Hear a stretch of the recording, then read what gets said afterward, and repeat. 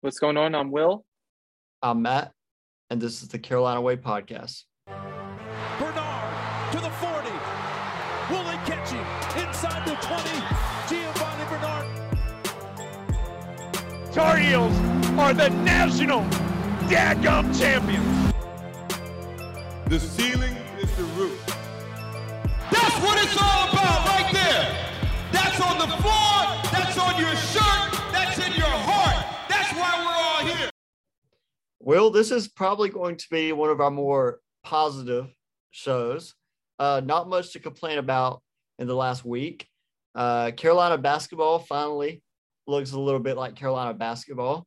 I look forward to the show, and we do have a little bit of football to talk also. Matt, it's been so easy to come up with negative show titles that I don't know what I'm going to do with a positive one now. And that's actually a great problem to have. I'm not worried whatsoever. Yeah, I mean, I don't have that responsibility. I'm glad I don't because, like you said, it seems like the negative ones are a little easier to come up with. I know we've already used last year, like, I feel love in the air tonight or something like that. So cannot use that one, but it's going to be interesting what you come up with. Yeah, I know our friend Mandy is still recycling through some of her Caleb Love memes and lines with his name in it. So I don't know, maybe we can do it as well still. Oh, yeah, ask Mandy. Mandy will give us a great idea. I already know it. We did start the week off with a big matchup. We talked about it last episode. We were a little, I wouldn't say worried, but kind of anticipating what would happen. We didn't know this was a big-time matchup. Last time we had a big matchup, it didn't turn out well against Tennessee. But it it very much went the way we wanted it to. Huge game. Both of us were in the Dean Dome for this one too. The crowd, obviously, as you can recall, was electric. B-Dot brought the energy too. And, really from start to finish, it was a great time. One of the biggest things I've seen the difference with this year is that we're not just getting excited when the players are making plays on the court or when the players are coming out of the tunnel right before the game. It's more of B-Dot, the crowd, the band has this more energized before they even come out onto the court. You feel the energy, excitement, and then that's kind of propelling some great plays to be made. There's plenty of stretches during that game that the crowd really got into it. When I think we could tell late in the first half for the past couple games against Brown, we had this issue where something along the lines of, these are the times the crowd needs to get loud and, we need you. It happened the same thing against Michigan. We hit a big time three late, I believe, to tie it in the first half against Michigan. And that was a time that we had been down most of the first half, kind of trying to get back into the game a little bit. Our defense was playing pretty well, but we just could not buy a bucket to save our lives. Not even threes, just jumpers, twos, or anything. But all of a sudden, we made a few shots. We strung together a few great defensive possessions. And Caleb Love, man, he was fighting through the screens like I haven't seen it all year long. And great things happened. I'm so glad that he was being rewarded through his defensive play. And I'm sure that's something that Hubert was really focusing on going into this game after, as we saw, two really poor defensive performances at the Mohegan Sun. Yeah, like you said, the crowd has really made a difference. B-Dot has made a difference. A lot of these guys had never played in front of a Smith Center crowd, but were undefeated at home, and it says a lot. I'm confident when we play at home the rest of the season because it just seems like the guys feed off of that energy. Like you said, Will, started out the game, we are a scoring team. We couldn't score the ball, but our defense, unlike any other game this year, kept us in it, kept the intensity up. Caleb Love was playing absolute great defense, hustling, doing whatever he had to do, guarding the other team's best player, doing it all. Leaky Black, I think the turning point of the game, honestly, was when Leaky gets the offensive rebound and then gets the and one. I really feel like, from there on, our offense really started clicking.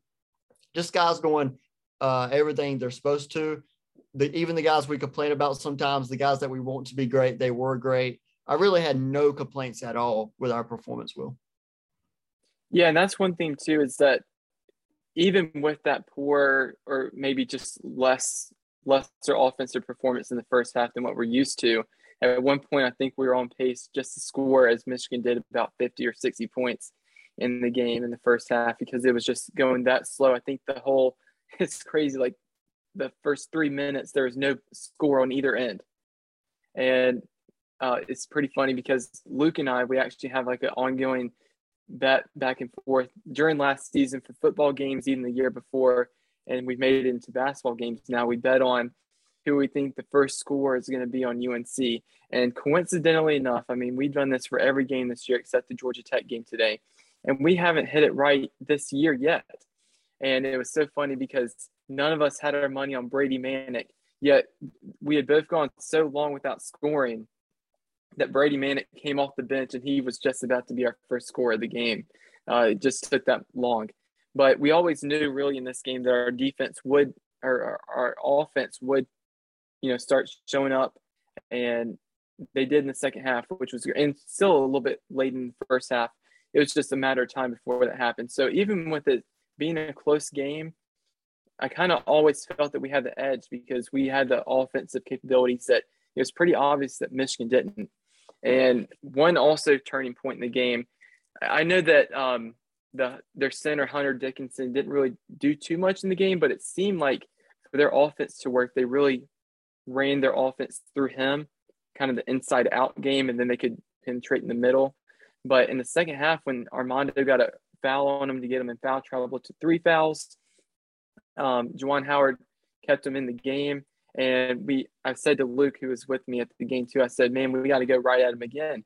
And it was beautiful. I mean, we designed a whole offensive set.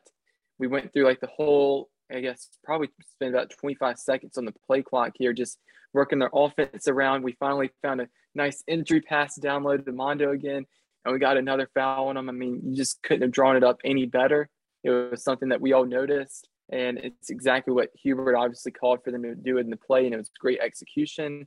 So it's also little things like that the team is obviously in these small moments starting to execute very well situationally, which I really liked. And, I think this is against, was this earlier in the season against like a Brown that we couldn't even inbound the ball? We had 2 or 3 turnovers just doing that. And now all of a sudden that's kind of fixed for us. We're turning the ball over less than Michigan did in this game. And like you said, Leaky Black, he had some great defense in this game too. I mean, Eli Brooks is no joke. And I'm seeing that he only had 11 points in this game. Yeah, well, and one of the things that I have been most happy about this year is Mondo. Not only is Mondo good and much better, he knows he's good. Mondo said that coming out of the halftime that Coach Davis told him, hey, we need you to go at Hunter Dixon. He has two or three fouls. You have to keep going at him. What did Mondo do? Mondo's confident in his post abilities. He goes right at him, bullies him in, and gets 2 quick fouls on him. That was great to see. Coaching-wise, for anybody that questioned Coach Davis, when you give a good coach 6 days off and his team comes out great, then you can be confident that you have a good coach on your sideline. He fixed all the problems we had. This was maybe the first game of the year where I said, okay, we played better as a team than the team on the other end. Like, we played better than Michigan as a team. And that was important. I think Caleb Love had his best game as a Carolina player. Obviously, second in line would be Duke last year. But I'm telling you, overall game, defense, offense, he did all the right things. It was great to see. As you said, Leaky guarding Brooks was big time. And Leaky even made the coveted long 2-pointer, which he often doesn't make. So he did a little bit of it all. RJ wasn't scoring the ball like crazy, but he was doing what he's supposed to do. He was pushing the ball, passing the ball well. Manek was hustling real well, hit a few shots. So really a great all-around performance. Yeah, and also we can't forget that Dawson Garcia hit some pretty big threes for us too in that game all along. And I got 2 things for you here. So I think I didn't hear this from Hubert, but I read this in some article that over those 6 days that we had off after those 2 losses, especially after the Tennessee loss, I think Hubert Davis really had the players take a step back from doing just more practicing. I think that instead of, going more and more practicing with the team and to try and fix the things that went wrong and focusing probably more on defense, he actually took a little bit of a different approach here. And from what I could tell, he had the players kind of spend, and the staff, it seems, they all kind of just spent time with each other outside of practice, and they hung out. So I don't know what capacity that was in, but it seems like he was trying to do things that had the players spending time with each other and the staff outside of basketball, because he thought that it was more of a chemistry, communication issue for some of the defensive missteps. So obviously he pulled the right strings there, that I guess he felt like he was putting in the right defensive principles the entire year, but something just needed to be tweaked with how the players were responding. And after this game with Juwan Howard, I saw a lot of people on Twitter, and I think even he was mentioning that it was so early in the season that the team just needed more time together to get more buy-in defensively. So the fact that we were able to make such huge strides in such a quick turnaround, I know that this is going to be a defensive great team because we're so great on offense. But if we can have performances like this and, really bring this, not show it for 40 minutes a game, but have moments where we're this good defensively, I think that can really go a long way for us. So, this is something that he can always talk about in timeouts, game prep. He has the highlights and film now to show him what we are capable of defensively. And then second, we've had these stats and we love to use them every time we've been losing all these big games lately, because it seems like we just done, really terribly when we played a top 25 ranked team. I think our last stat was something like 2-14, 1-13 against the last top 25 teams. And of course, one of those was Florida State in the Dean Dome last year that you were at before senior day. And, we were like, man, we're just not winning any of these close contests anymore. And yet here we totally wrote the ship. Michigan is the top 5 preseason team. They've fallen on a couple bad games. So all estimations had Michigan having a huge bounce back performance here. And we said ourselves that, Dean Dome was going to have us motivated, but it was also going to have Michigan motivated, because what a performance and stage for them to show that they're not just a top 24 team, top 25, that they're a Final Four team, which is what the whole country thinks they are and can be. So, it was really huge that Hubert Davis especially was able to get really a win under his belt like this. Yeah, Michigan had just blown us out in the Big Ten Challenge a couple of years ago, came in and kind of embarrassed. I think that it was that Kobe White, Cam Johnson team, probably our last great team that we actually had. So it was, it could have got out of hand. And we have seen Big Ten Challenge games get out of hand. Most of them in the last few years have actually we've been on the wrong side of them. But for us to come out and set the tempo and just pretty much dominate Michigan, we look like a far better team than Michigan. And I think Michigan will end up being a very good team. But I think we'll end up being a better team because, as you said, if Hubert can show this team, hey, this is how good you can be on defense. I know you're great at offense, but this is what you can be against the great teams, against the best teams in the country. It should go a long way. Overall, it was great to beat Juwan Howard in the Dean Dome. That 93 banner was hanging up there. We actually had a hype video about the 93 national championship game. I thought that was hilarious. That has to sting for Juwan. But it kind of felt a little extra good just to beat him. That was so funny that I saw students in at least the risers, if not the lower level seats too, holding up just a printed out colored picture of Chris Webber calling the timeout. And that was all that was needed. And there was just tons of students just holding up this picture. That was hilarious. We were also honoring Stuart Scott in this game too for V Week. That was great. But, it's always special when we're playing Michigan, and that little hype video, I need to get my hands on it because it was absolutely perfectly done from start to finish. And, this game also kind of reminds me of probably the last time that we've had this Big Ten Challenge game go in our favor was when I was a freshman, and it was my first big game as a student for, having a lottery game and whatnot. And it was against Michigan.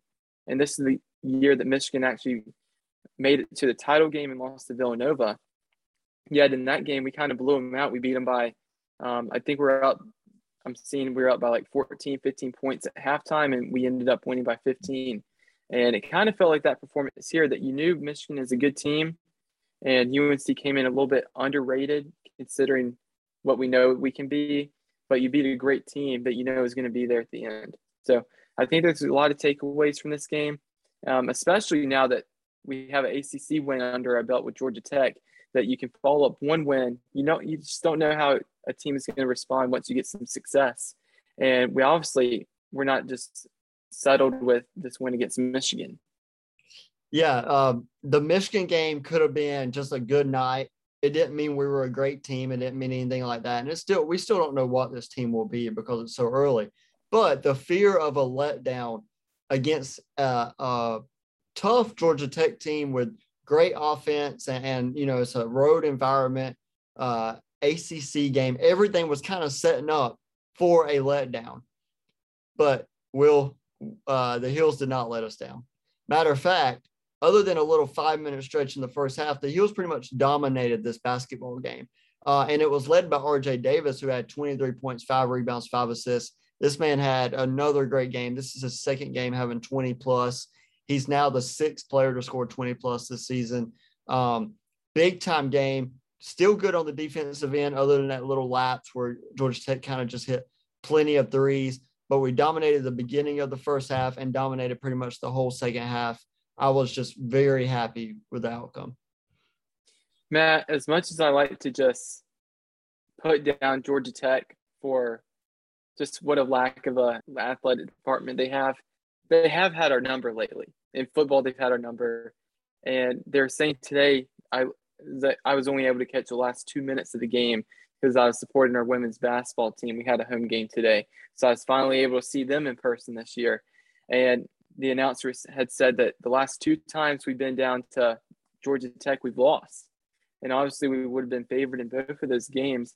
And we were upset for whatever reason. I think that the last one, Leaky Black, I believe might have been someone else like sprained their ankle in that game. And we had a little bit of some injury issues. And then the other game, I think it was also around the December timeframe, very, very early on in ACC play. And we got upset then too. It might have been a New Year's Day type basketball game.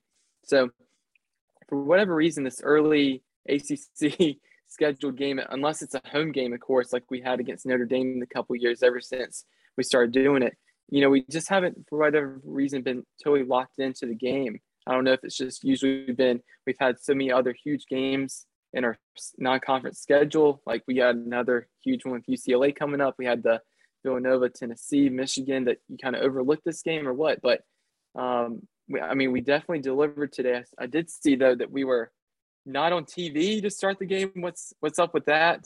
And we actually had to come back from a deficit. I've seen on the box score we were down like 29-23, like 17-25. So it wasn't all easy like the final score made it seem. Yeah, we were actually down 11 at one point, I want to say, Will, but the biggest deficit was, as you said, not being able to watch, maybe the first 10 minutes of the basketball game. That was a huge deficit. I'll comment on the basketball part, and then I'll say a little bit about the ESPN problems. Not the first time ESPN's had problems. Let me just say that. They went on – we were up early. Like when I couldn't watch the game, I finally started listening to it on the radio. But we were up maybe like 8 right out the gate, playing great basketball. But then they went on this little run where they hit, I want to say 5 or 6 threes just in a row. And they ended up going up double digits. But the way we responded, this was right before the half. We could have went down, we could have been 8 down going into the half. But instead, we held them scoreless for like 2 minutes straight, climbed back into it, and tied the game right before the half, which was so big. Because if you go down 8 in an ACC game on the road, it could turn out to be pretty bad. But we fought back. We handled that little adversity, and that said a lot. I didn't handle adversity well because the Grand Prix of Saudi Arabia was on today. But that's not what kept us from watching the game well. It was the post-race analysis of the Grand Prix of Saudi Arabia that was continued to be on ESPN2. And they even switched Carolina to ESPN3 for most of the game. just so they could analyze this game. So 3 guys in a suit could analyze the Grand Prix in Saudi Arabia. Will, the most outlandish thing I've ever seen in my life. Matt, I'm not going to let this Grand Prix Formula One slander occur on the Carolina Way podcast. I'm just not going to let it happen, okay? Maybe it was because ESPN didn't want to air and show everyone that there's no recourse for what Coach Pastner has done as a person to still be coaching a collegiate environment. Maybe that's why. Google him. I'm a huge F1 guy, so I can totally see why they were still airing it. There's some animosity between some of the top drivers. There's only 1 race left in the season. I mean, you just can't get much bigger than this, Matt. And I don't think that they could care less about showing a Georgia Tech basketball game, even if it was UNC. I saw the celebration. I saw fireworks. They shot fireworks into the sky, Will. And I saw the Desperate Housewives type drama going on out there. I saw it all. And I'm here to tell you, Formula One might be entertaining. I'm not doubting that. I'm not questioning. I have many friends that enjoy it. I know they have a little documentary series. I know it all. Okay. You do not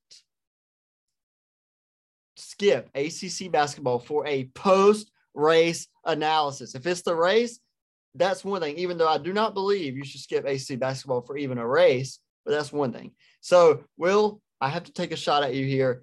Grand Prix, I don't care what it is, Formula One, get it off the screen, put ACC basketball on. This is ACC basketball.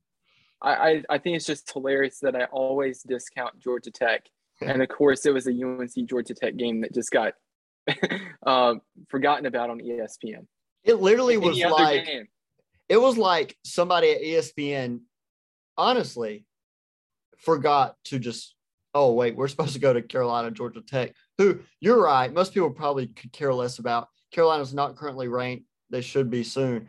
Georgia Tech, obviously not ranked. But somebody just forgot to flip the switch and say, oh, we're supposed to be playing that basketball game at 3 o'clock today. So it was just amazing. We'll need to change topics before we disagree anymore. We don't want too much disagreement on this pod. Yeah, we still haven't made it 1 year yet. So we do have 2 upcoming games, Will. They should be pretty easy. Elon, that's an in-state school. They used to be coached by a Carolina guy. I don't know if they're coached by a Carolina guy anymore. Not certain on that. But hopefully we get maybe a little bit of rest. We can handle these teams pretty easily because, as you said, I mean, the schedule's only going to get harder from here. We have UCLA, and then we have ACC play. Yeah, I kind of like the format of this 2 non-conference game schedule right here because we let the players, all the students get through some of the final exams going on right now. And then you have a similar ACC-style schedule where you have a game on Saturday.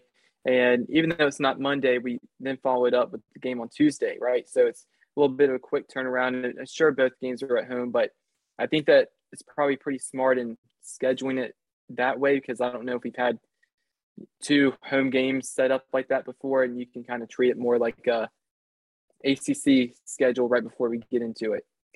So that'll be hopefully some good learning opportunities, and any way that we can, continue to build momentum for ACC play.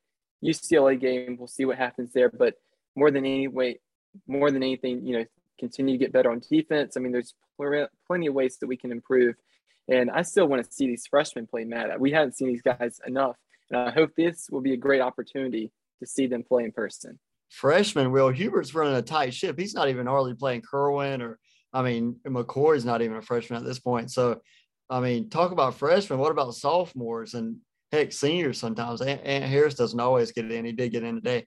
Yeah, I mean, he's not going much further than 7-8 guys on the bench. So it is tough to see the freshmen play and some other guys. I will say this, Coach Davis was very unhappy playing this game today with finals already taken off and having to play a away game in Georgia while players are in the middle of finals, which I kind of agree with him there.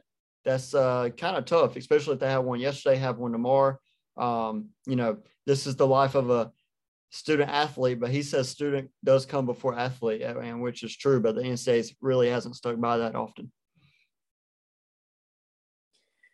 Yeah, I mean, like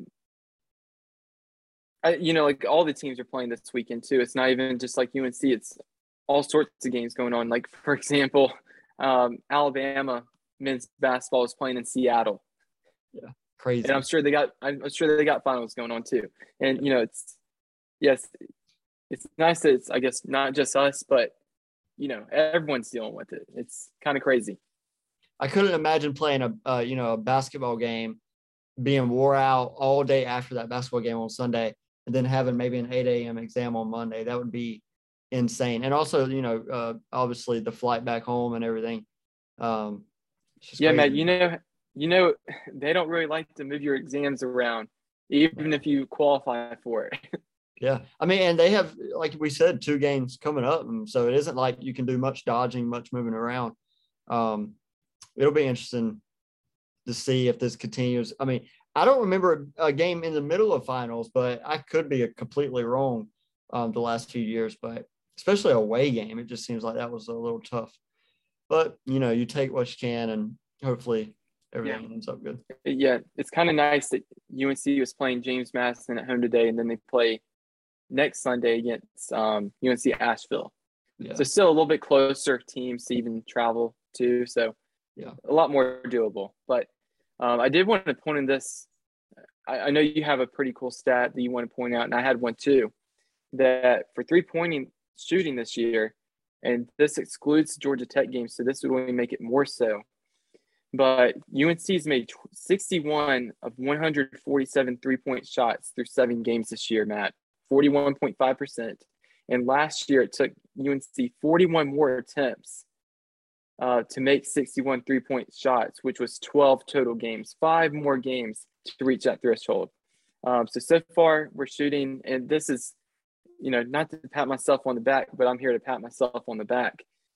I said before the year, as my hot take, that not only was UNC going to be shooting the most 3-points of all time in the recent history, but also I said for this past decade, this would be the best percent-wise shooting team from 3 that we've had. And so far, that's actually reigned true. And I said I didn't know what the numbers were, but I said we're going to do it. Well, we got the numbers now. So last season, 31.8%, which is the second worst since 2010. And the worst was actually the year before in 2020 was 30.4%. So we just come off the worst 2 years 3-point shooting. And then kind of compared to some great UNC teams, we were still only shooting 35.5% when we won a national championship. So, and that's really what the average has kind of been at, about 35% or so. And to see us jump up above 40% today, shooting 55%, 58% from 3, it's something that I'm still not even used to yet as a UNC fan. Yeah, it's amazing. Like when we're on the fast break, I'm like, wait, pass it to Manick and shoot a 3 on the fast break. Like that is against everything Carolina basketball is. But also these guys are shooting at such a high clip. I think RJ is shooting like high 40s, maybe even 50s from 3-point line. I think Garcia is shooting 50% plus from 3-point line for the season. It's just crazy stats. Manick's obviously shooting well. Caleb Love's obviously shooting well. We have so many threats that we could put out there that could shoot a 3. They're definitely going to end up being the best 3-point shooting team. Like, bar some horrible fall off, which I don't see coming. And this is without Kerwin even. Kerwin hasn't found his stride this year, and I still believe he will. So Kerwin was our best shooter last year. So we'll see where it goes, but that is a crazy stat. Yeah, and part of it too that you're about to get to with this stat, so this will be a perfect segue, is that we think it's going to be remaining up this high, or maybe a slight drop off with maybe ACC, maybe tougher defenses potentially that you'd be going up against to make it go down some, or more road games. But we have so many different guys that can shoot 3 that if one person isn't doing it one game, then someone else, or 2 people, or 3 people else are going to be on that game. Yeah, like Garcia, I think maybe only shot like 1 shot today, or made 1 shot. And against Purdue, this man goes off for like 20 plus. So you never know who's going to go off, and that does go to my stat. So Will, I think I said earlier in the pod, we have had 6 players this season score 20 or more points. Last year, it took 6 games for one player to score 20 plus, and I don't think we ever reached 6 players scoring 20 or more for the whole season. So that kind of just says how huge of a step we have taken up. And that first guy to score 20 plus last year was Dayron, who is obviously gone now. So it's almost a whole different team. It is a completely different team. The 2 guards have grown up immensely. Like RJ and Caleb don't even look like the same people, especially on the offensive side of the ball. It's nice to see. We needed a complete different offense because our offense the last 2 seasons has been embarrassingly bad. And we could not afford to have another season like that, and we aren't. Now we just have a defense problem, which seems to be picking up. Yeah, I mean, that stat actually makes me even more happy just to see how well different guys on the team are scoring. And it's nice that we can actually prove it with how we've been doing in previous years on how much better we are this year. And, even though, like we said, Hubert's running a tight, I guess, lineup of like 7 guys or so, those 7 guys, or even 8 guys, I guess, really, depending on who's playing more that game, they're all scoring. Yeah. It's not like you have even Leaky.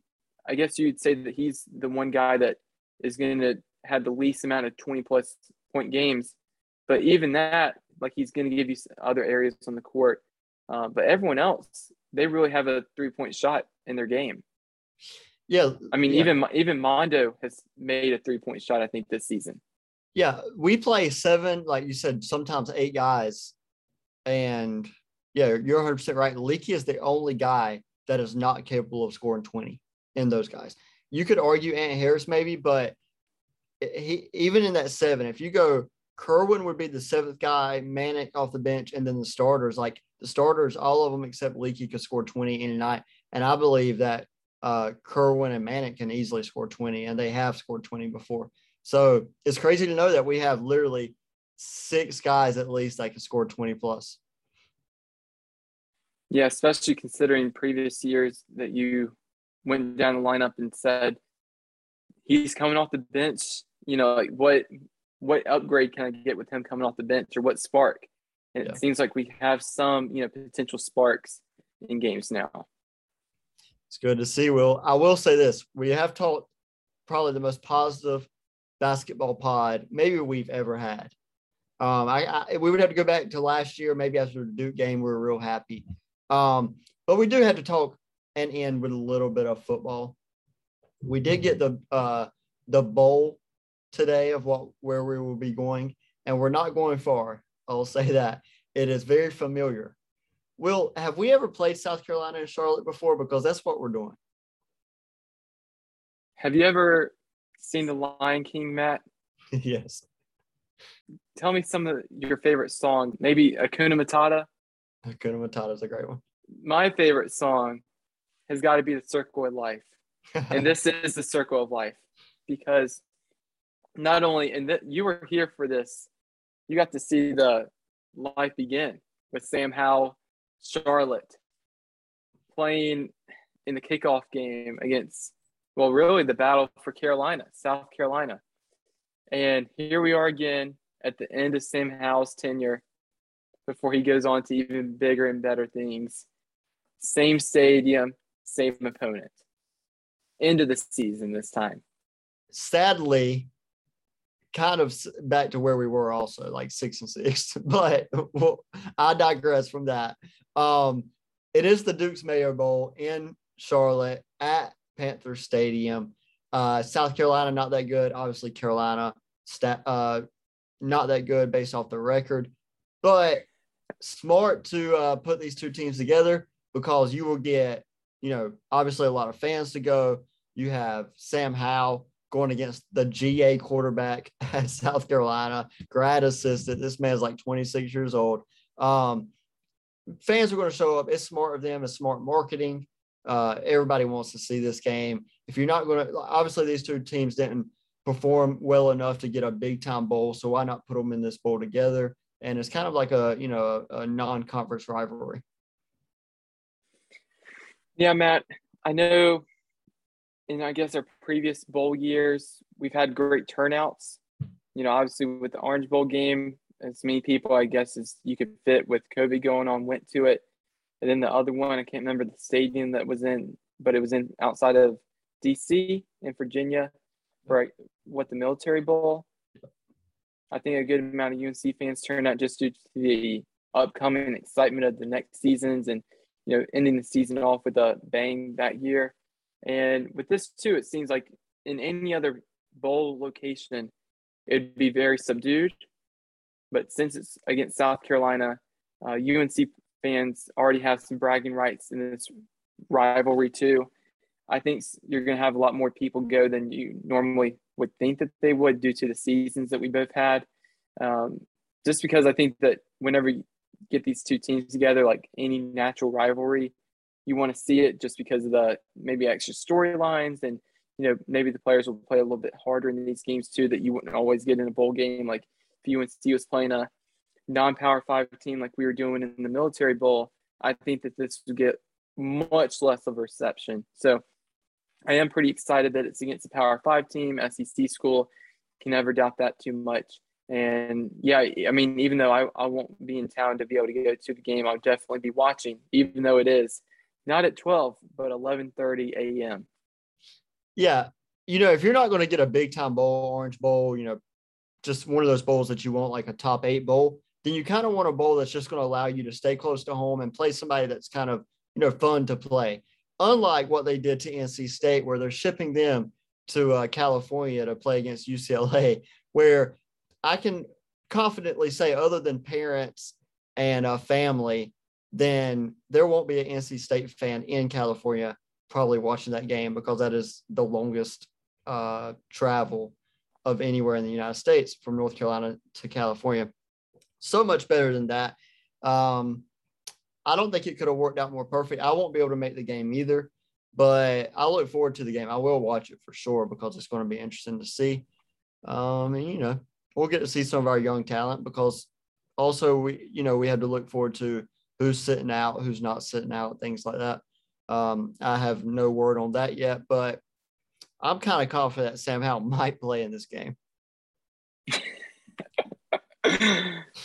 Yeah. We'll have to see what happens with Sam Howell in this game. But, we'll definitely, no matter what happens, we're going to be seeing some guys opt out. And so someone's going to have the opportunity to step up in some positions on the field, which will always be pretty interesting to see, especially if, as the game goes along too, other guys will have opportunities. I know that this is a pretty important time for any team going bowling, that you get these extra practices that you normally wouldn't have, just to see some more guys play, get some more reps, start implementing maybe some new things into the offense, doing some trick plays. Hopefully we get to see a little bit more of that too. It's supposed to be fun, especially, not too much is riding on the game necessarily, even if it is against South Carolina. So should be a fun game. I'm not going to be getting emotionally invested into it. So I'm going to have a great time. Yeah, same. This is a good maybe crack you open a beer and just watch the game, because, what is it? I want to win more than anything, but also let's just have a good time. 11:30 might be a little early to crack open a beer. I don't know, but, crack open a beer. Another great pod, Will. Maybe all of the next ones can be as positive and as easygoing as this one. Let's hope Carolina can have a great week. Women's basketball, men's basketball, everything above. And I look forward to another episode. Absolutely. And we have some pretty special news. We might be coming from you from a different perspective the next time you hear from us. So just stay tuned. It's about a week away from this huge announcement, but we got some big things coming for you. So please be on the lookout for that. Yeah, you're not going to know why I hit you. See ya. Go Heels.